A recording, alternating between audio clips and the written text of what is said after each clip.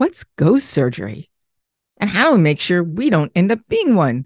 Stay tuned as we learn how to do better research on making sure we've selected the right hospital for those that we love. Welcome to Doing It Best with Elder Care Success, where we explore ways to relieve the stress, exhaustion, and overwhelm that we all face in caring for an aging parent, frail spouse, or partner. Fear, frustration, emotional and financial strain does not have to be your MO. Stay tuned as we dive into different and new ways of finding more joy together with those that we love and care for, and while keeping our feet solid on the ground. Hang tight, there is a better road ahead. Hey everybody, it's Nancy May from Doing It Best with Elder Care Success, and this is part 2 of a very fascinating discussion with Dan Frith, who is a practicing lawyer in the state of Virginia and limits his practice to litigation and medical negligence cases and wrongful death litigation. That's a mouthful. Hey everybody, this is Nancy May from Doing It Best with Elder Care Success, and this is part 2 of a very special show on how to select a doctor for somebody that you love, as well as a hospital. In this part, we're talking about hospitals and specialists in the hospital field. This is important as caregivers because sometimes things get a little complicated and we really need to know that we've got the best people working for those that we love. My guest, as in part 1, is Dan Frith, who is a practicing lawyer in Virginia and limits his practice to litigation and medical negligence cases, as well as wrongful death litigation. Dan is the expert to the experts. He's also currently an active member of the American Association for Justice. What I find fascinating about Dan, just so that you quickly know before we jump into this episode, is that you have to know that most lawyers, when they're dealing with litigation, or a large percentage of them, will actually prefer to represent the corporation, meaning the hospital or the healthcare provider, and not those of us who are taking care of somebody. That is because the corporation typically provides a continuing stream of revenue to the law firms. So it's incredible when you have somebody who is so focused on patient care and families and doing what's right. And that's our guest today, Dan Frith. So we talked about the whole process of really sort of identifying a doctor. This is regarding a GP, the basics. Now let's get into hospitals and specialists, because typically we have our general practitioner. That's the one that everybody has to talk to, that everybody's supposed to go through that one so that you can get approval for surgery, so you can get approval to talk to the cardiologist, to the podiatrist, to the list goes on. How the general practitioner actually manages all that, I really don't know. And I don't want to say they don't care, because, you want it, you could probably go sign off on it and say, yeah, sure, talk to Dr. Smith, that's fine. But unless they think there's something's absolutely horribly wrong with Dr. Smith. But how does this process work, and how do we even trust that our primary care physician is pointing us in the right direction when we need those specialists? Finding a specialist and finding a great hospital that treats your medical need, that's a difficult process, or can be a difficult process. And it's a process in which additional levels of education, additional time spent by the patient is needed to find what you really need in terms of medical care. Let's talk about specialists for a little bit. And it may not be in your backyard, correct? Exactly. That is very true. If you live in a large urban area, you have many more resources available to you with regard to specialists. You live in a rural area, you're not going to have that. And if it is a potentially life-threatening surgery or problem, if you live in a rural area, it behooves you and your family that you not limit your search for the appropriate specialist to where you live. You may need to get in a car, you may need to go someplace else to get good care. Unless you're looking for a doctor of veterinary medicine. And there you go, exactly. But I'll give you a couple of examples on specialists that I have seen arise in for clients that I've worked for. Everybody's familiar with the importance of a colonoscopy. Yep. The procedure where a flexible tube with a camera is inserted to look for inflammation or polyps in the large intestine. Well, that procedure can either be a screening colonoscopy, where certain cancer organizations recommend it at age 50, age 60, age 70, or it can be a diagnostic colonoscopy where they've already identified some sort of problem. Maybe it's bleeding, maybe it's abdominal pain, who knows. But here's one very important procedure. It could save your life if it's done appropriately and if it discloses cancer. But a general surgeon can perform a colonoscopy, or a gastroenterologist can perform Really? a colonoscopy. Yes, and the gastroenterologist has received additional training and study in issues involving the colon and the bowel and diseases and that sort of thing. The surgeon does hernia repairs. He removes appendixes. And that surgeon, a general surgeon, at least one that I'm familiar with, maybe does 5 to 10 colonoscopies a year. The gastroenterologist who practiced an hour away from this surgeon probably does 20 a month. So you want somebody, as a specialist, you want someone who does whatever procedure they're recommending to you multiple times a month, not multiple times a year. You need that experience. Experience counts, and it counts greatly when you're talking about a specialist, not a general practitioner, not a family care doctor. The nature of their practice is they see everything, and they're sort of the first line of defense, and they refer you on. But when you get down to needing a specialist, you need people with lots of experience doing the procedure at issue. The other procedure that I have seen, and again, I'm not trying to throw general surgeons under the bus, but there's a procedure called an adrenalectomy, and that's when a surgeon removes all or a portion of an adrenal gland. Now, the adrenal glands sit on both sides of your body over top of your kidneys.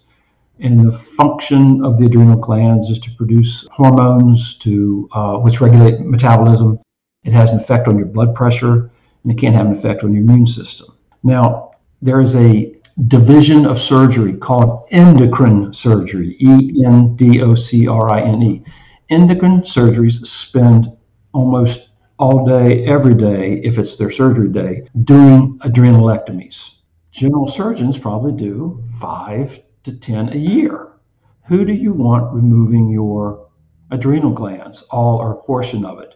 We've just seen a situation in which a general surgeon was going to remove what turned out to be a benign tumor from an adrenal gland, and that surgeon transected the ureter underneath the kidney. Now, how in the world they got in the wrong part of the anatomy, I don't know, but I have a feeling it's based upon the fact that they didn't have the experience and the expertise and the training to be doing that. Yet, by law, they can. When you go, like, I'm not a doctor, but I would imagine you go into the body cavity and you see things, but not everything's laid out so neat and pretty, from person to person.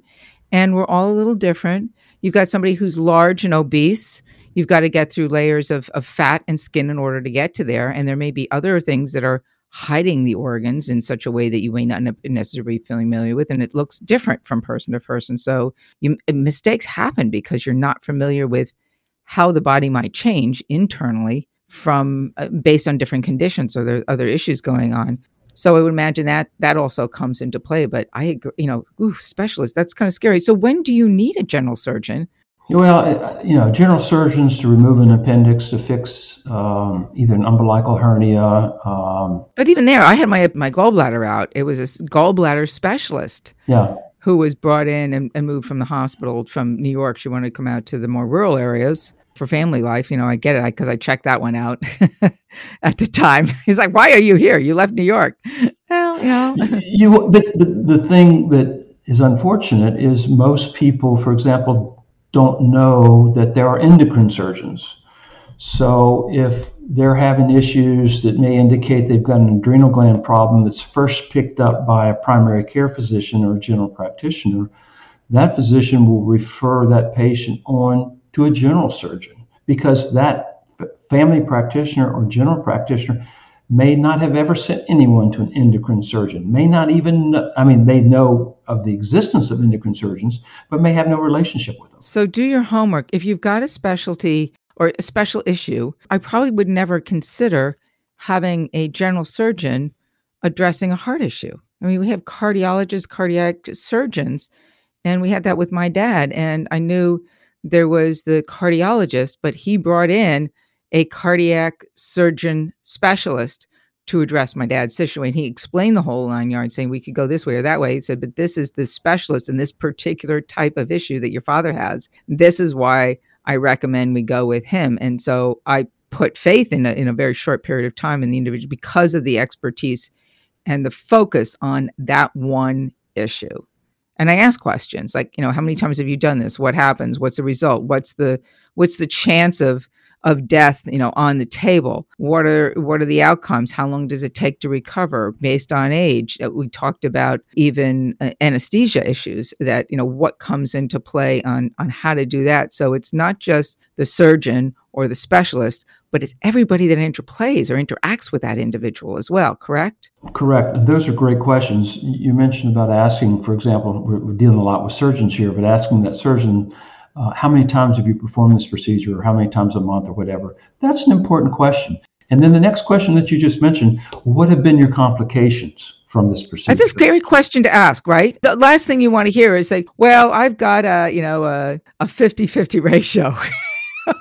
But you have to listen very carefully to what they tell you. If you ask that question, what's your complication rate? Sometimes they will answer, well, the literature says that the complication rate is 2%. I don't want to know what is your, right? Exactly. I don't want to know what the literatures are based on. Projections or estimates of somebody of this age and this health. Is like, no, I want to hear like you. Yes. How many times have you dealt with a 90-year-old, man? How many times has this happened? What are the outcomes? And talk to others that have gone through this as well. So. Exactly. I'm 100% on board with that. You hit the nail on the head. Yeah. And I don't care if the doctor is kind and sweet and lovely and, chit-chatty with me.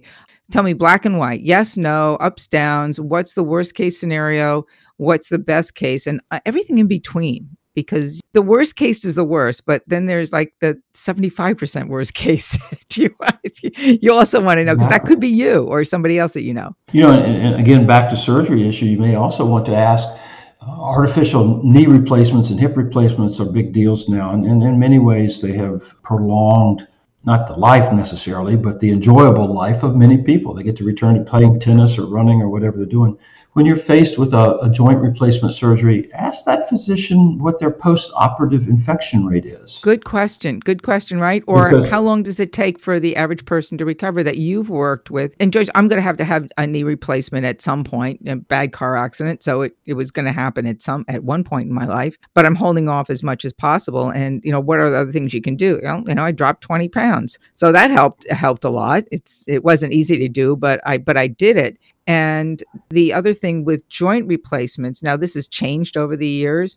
And again, please, a caveat, I am not an expert. I'm not a medical professional, and neither is Dan a medical professional, but you're probably more expert on this than I am based on your years of experience working with doctors, is that over the years, the size of joints have changed based on gender. And they've actually focused on making them so that, like in years past, when my dad first had his hips done and replaced, they made them all, certain sizes, but they were all designed for men and not women. So there were issues in the knee area for a lot of women who had larger joints. I mean, this is an amputation. Serious, as hard as you want to look at it, but that it is. It's an amputation and a replacement with a prosthetic device. Period. End of story. Understand it and think about it that way. So that's important. Agreed. If you're doing things like that, we're talking about specialists. If there are going to be devices implanted, I guess we should ask that up front too. What kind of devices are being used and implanted in my body, being a stent or something else? Because there have been recalls on stents, and it's kind of hard to say, can we have that back? Hard to do, isn't it? Yeah, with medical devices, that's a whole different avenue of where medicine has gone. Sometimes the Food and Drug Administration gets criticized for how slow they move sometimes to approve certain medications and prosthetic devices and that sort of thing. I kind of err on the side of going slow and being careful. Lots of times you'll see medications and devices approved in Europe or Canada before they're approved in the United States. Same manufacturer. The process is quicker there. Yep. It could be bureaucratic malaise in the United States, or it could be they're just more careful about what they will approve. Well, that's probably not a bad thing, but still, if in fact a device that is going to be implanted in your body or somebody that you love's body, get the name of the manufacturer, get the name of the device, check it out, do your research online. If it's being used in Europe successfully, find out what the history is of success or lack thereof in that case, because that information is available. It may take a little digging, but all you need to do is ask. But go to Google, and I think it's Google MD or I'll find out the correct link, and I'll put it in the show notes, because you can actually go into research and documents and to your heart's content and really go down a rabbit hole. But all you need is like a couple of pieces of information to start the conversation, so that you are more comfortable and you're not afraid or not worried that the device could cause more harm than good. And that's important to know about. Let's get into the hospital, because we talked about rural hospitals versus other hospitals. But as I understand, especially over the years, I've had friends and family members who've had children, especially, who have had rare or what they call orphan diseases. Now, our audience we're dealing with elder care and more senior market, but the amount of research that a parent goes in to take care of a child who has an orphan or a rare disease is amazing. And why we don't do that for our parents, I'm not exactly sure. Well, I guess the concern of a potential death of a child is more horrific than the death of a parent who may have lived a good life. But even still, the end is the end, and I want to make it as long as possible so I can continue to contribute to the world, right? I'm with you on that. But they go to extreme measures of actually finding hospitals that specialize in particular issues. The same should be true in elder care related issues too, correct or not? Correct. And I mentioned it previously. While I'm not a huge fan of some of the websites that rate physicians and healthcare providers, there is a site maintained by U.S. News. It used to be, I guess, U.S. News and World Report, but they dropped the end of that. I have found that they do a pretty good job of rating hospitals based upon particular areas of practice, be it neurosurgery, back surgery, joint replacements, that sort of thing. And it's a very user-friendly website. You can go in there, put your zip code in, and either describe the condition you're looking for or possibly the procedure you're looking for, and it will bring up hospitals that are closer to you, let's say within 100 miles, that have a good reputation for treating patients with that problem. And hospitals do have reputations for certain areas.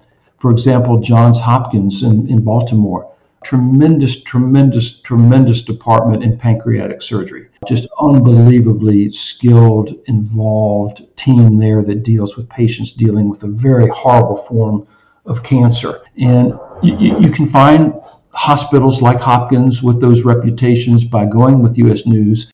The only other way you can really find out who's doing really good work is probably to talk with your specialist. Let's say your specialist says, well, Nancy, I think you've got a complicated knee injury from an automobile accident years ago, and your knee replacement surgery is not going to be like the routine. I would ask that doctor, where would you go? Where would you go if you had need for a highly skilled orthopedic surgeon who is extremely experienced in joint replacements? And because I want to talk to that person, I want to go to that facility. If I can't talk to that person, I want to get to that department that supposedly has a great reputation for dealing with complicated knee joints. Duke University is one of them, I'll tell you that. Duke University has a tremendous orthopedic department, and they have just started recently a combined orthopedic surgery / joint replacement and infectious disease department, and all they do is treat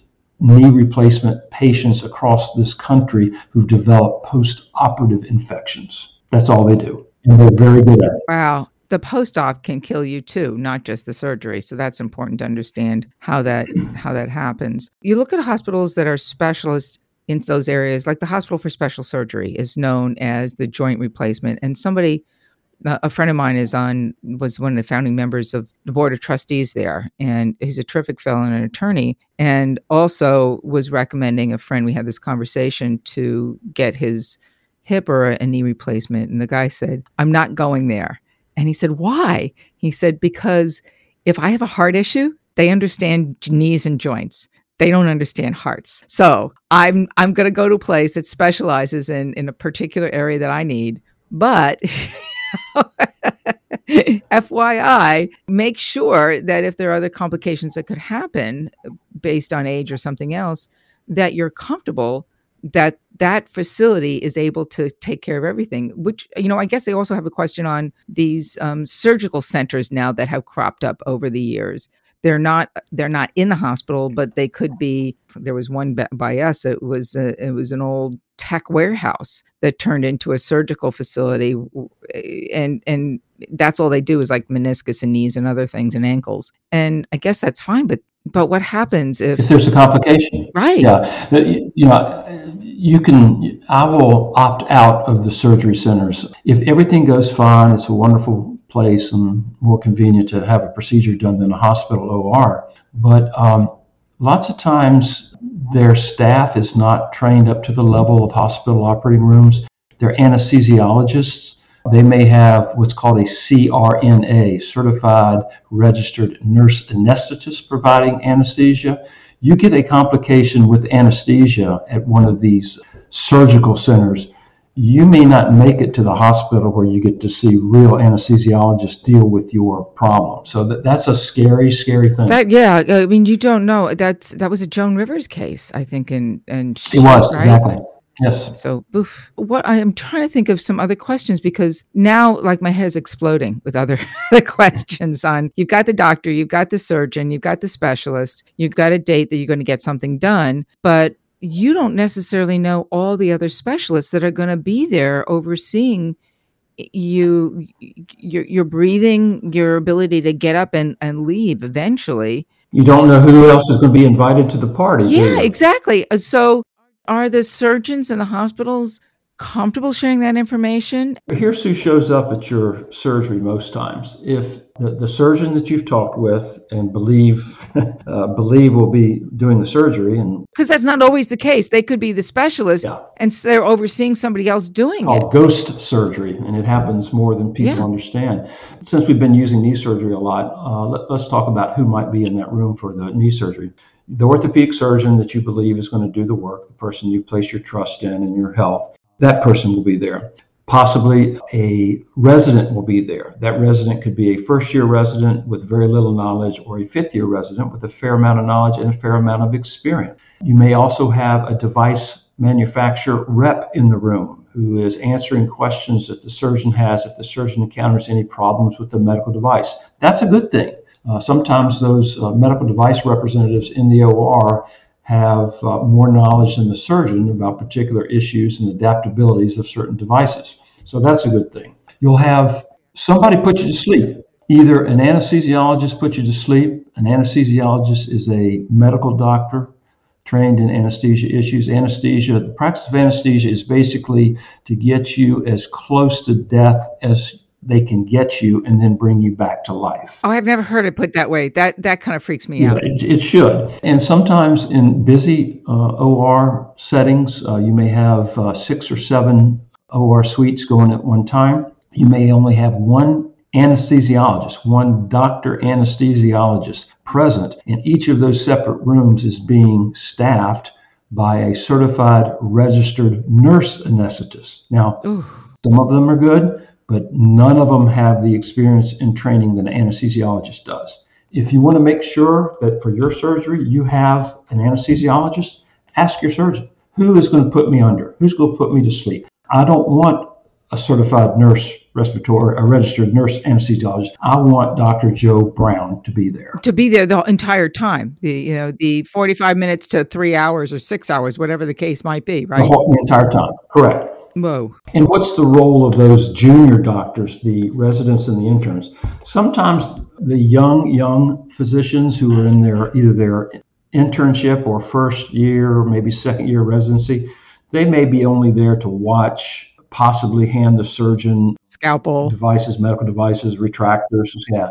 As they get a little bit more experience, the surgeons allow them to practice on you, basically. The initial level is that they're going to open that knee, since we're talking about knee or shoulder, that shoulder area, and retract all of the muscle and tendons and ligaments, and then step back and watch the surgeon do the actual procedure and then close the patient back up with sutures afterwards. Can you ask if somebody's going to be doing that? Is it appropriate? Oh, I guess it is. It's your body or somebody else's body. It is. If that's going to be the case, how many times has this intern done this? And I don't want to be patient number one. Yeah, I think that's appropriate. And if you go... But patient number B, the guy that doesn't ask, right? Exactly. I'm an informed consumer of medical care. I want the answer to my question. Correct. They call that ghost surgery, and surgeons will tell you, hey, that's how I trained. I wouldn't know how to do Nancy's appendix removal had I not been allowed to assist the surgeon I trained under 20 years ago. So that's their comeback. And we understand that. I think that's fine to a certain extent, as long as there is the true, I call them the genius expert. I don't want just the expert. I want the genius there, just in case, that is going to be able to quickly jump in and save my life, so I don't become the ghost instead. You want the doctor who graduated from the top of her class. Right. So one other question. Here's another one. The story or the joke is, what do they call a doctor who graduates at the top of the class versus the bottom of the class, and it's still doctor? Can you get your doctor's GP? I mean, how do you find out whether that guy was the one who skirted by on the the D student versus the A plus? And A plus doesn't guarantee that they're going to be good at what they do. I get it, because application of knowledge is another level of expertise as opposed to book knowledge and passing the exams. There's no way to access or that any physician would tell you what their grade point average was or where they graduated in their class. I mean, one of the things, you don't want a doctor who graduated from medical school at the Grenada School of Medicine and Taxidermy. You don't want that guy. or practice on the cow or the donkey next door first, right? Yeah. Right. Exactly. That gets me off into a side issue now with surgery issues. You see so many hospitals marketing themselves that they do robotic surgery.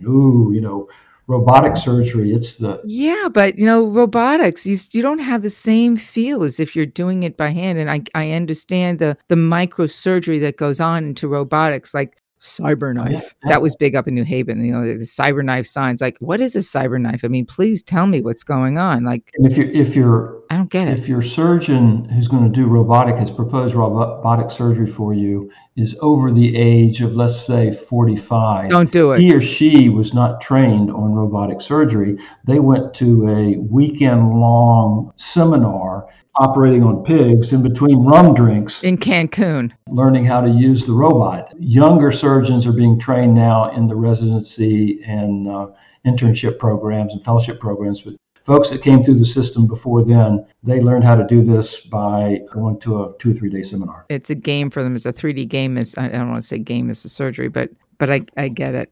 There's so much that we're going on here, and there's so much to understand. But I'm going to give a quick little summary here, and please add extra points into here as you go forward. First of all, when it comes to a specialist, make sure you've got a specialist who is focused on that particular kind of surgery or whatever it is that you need, that you ask them the right questions, not just how many of you've done, but what has your outcome been? What has, not statistically in general across the board, this is what statistics say, but what has you, Mr. General or Ms. General Surgeon, what have your outcomes been? And when there are complications, what were the results of those complications? Did it result in death? Or was it a long recovery that ultimately the person got better? So ask those detailed questions. They may be uncomfortable for you to ask, but ask them, correct? Correct. The only thing I was going to say too, when you're talking with that doctor and you're asking about their experience doing the procedure, how many times and what complications and how frequently the complications, ask them where do they send their patients when they encounter that complication? Ooh. When they remove the gallbladder and they injure the common bile duct, is there a specially trained hepatobiliary surgeon at this facility who will jump in and saved my life by correcting that complication that occurred during your surgery. Many times, facilities, I know an HCA facility that did not have any hepatobiliary surgeons. So if a general surgeon screwed up a lap chole, moving the gallbladder, then they had to stabilize that patient and put them on an helicopter or an ambulance and send them to another facility where they did have a specially trained surgeon to make the repairs. I've got a friend or the daughter of a friend who's going through that right now, that went through some surgery that was supposed to be fairly simple and unexpected, but has resulted in complications because there was I call it an oops, and to keep the information private. But now it's becoming a long 2 weeks in the hospital. And they're still not 100% sure as to why she's not recovering quickly. So that's a concern. And there wasn't a specialist, as I understand, there could have been, that jumped in to fix the situation. But there was an issue that along the way. I mean, stuff happens. We get it. We just don't want to happen to us or somebody that's in our family. Like, let it happen to somebody else. So that's that. If you have any concerns about the hospital's ability and what sort of support team they have, ask questions, get the reports, do your homework, bring your research before you have the work done to the doctor, to the hospital, to the experts of the hospital, and have those conversations with them. My other comment, if you really get totally pissed off and something's going on when you're there, go right into the administration office and ask for the general counsel. You will get a reply immediately. Believe me, it works. Been there and done that. So stay with your loved one when they're in the hospital setting. Take you a notepad and record everything. At all times. Write down everything. Everything. Yeah, don't let them be alone. Things happen in the middle of the night, and you'd be surprised just by sitting there quietly, observe, even the quality of care that they get or not. There was a report that I heard about recently. I'm going to do some more work on this and post it somewhere, where the X-ray technicians who were actually reading the material or the X-rays, the images, the reports, and telling the doctors, what was the outcome of this. They actually had a better result in accuracy if there was a photograph of the patient with those images versus not. The accuracy increased something like another 40%. It was ridiculous.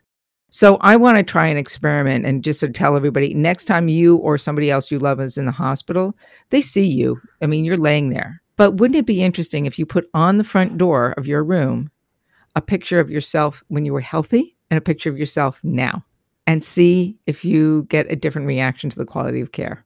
Try your own experiment at home. So that's from the hospitals. If the hospital close by you has an expertise in your area and in the field that you need or the surgery that you need, find out where the next best place is and go there. It's okay. You don't need to be 20 miles away. You can be 3 states away, but go there. And then ask questions. I mean, question.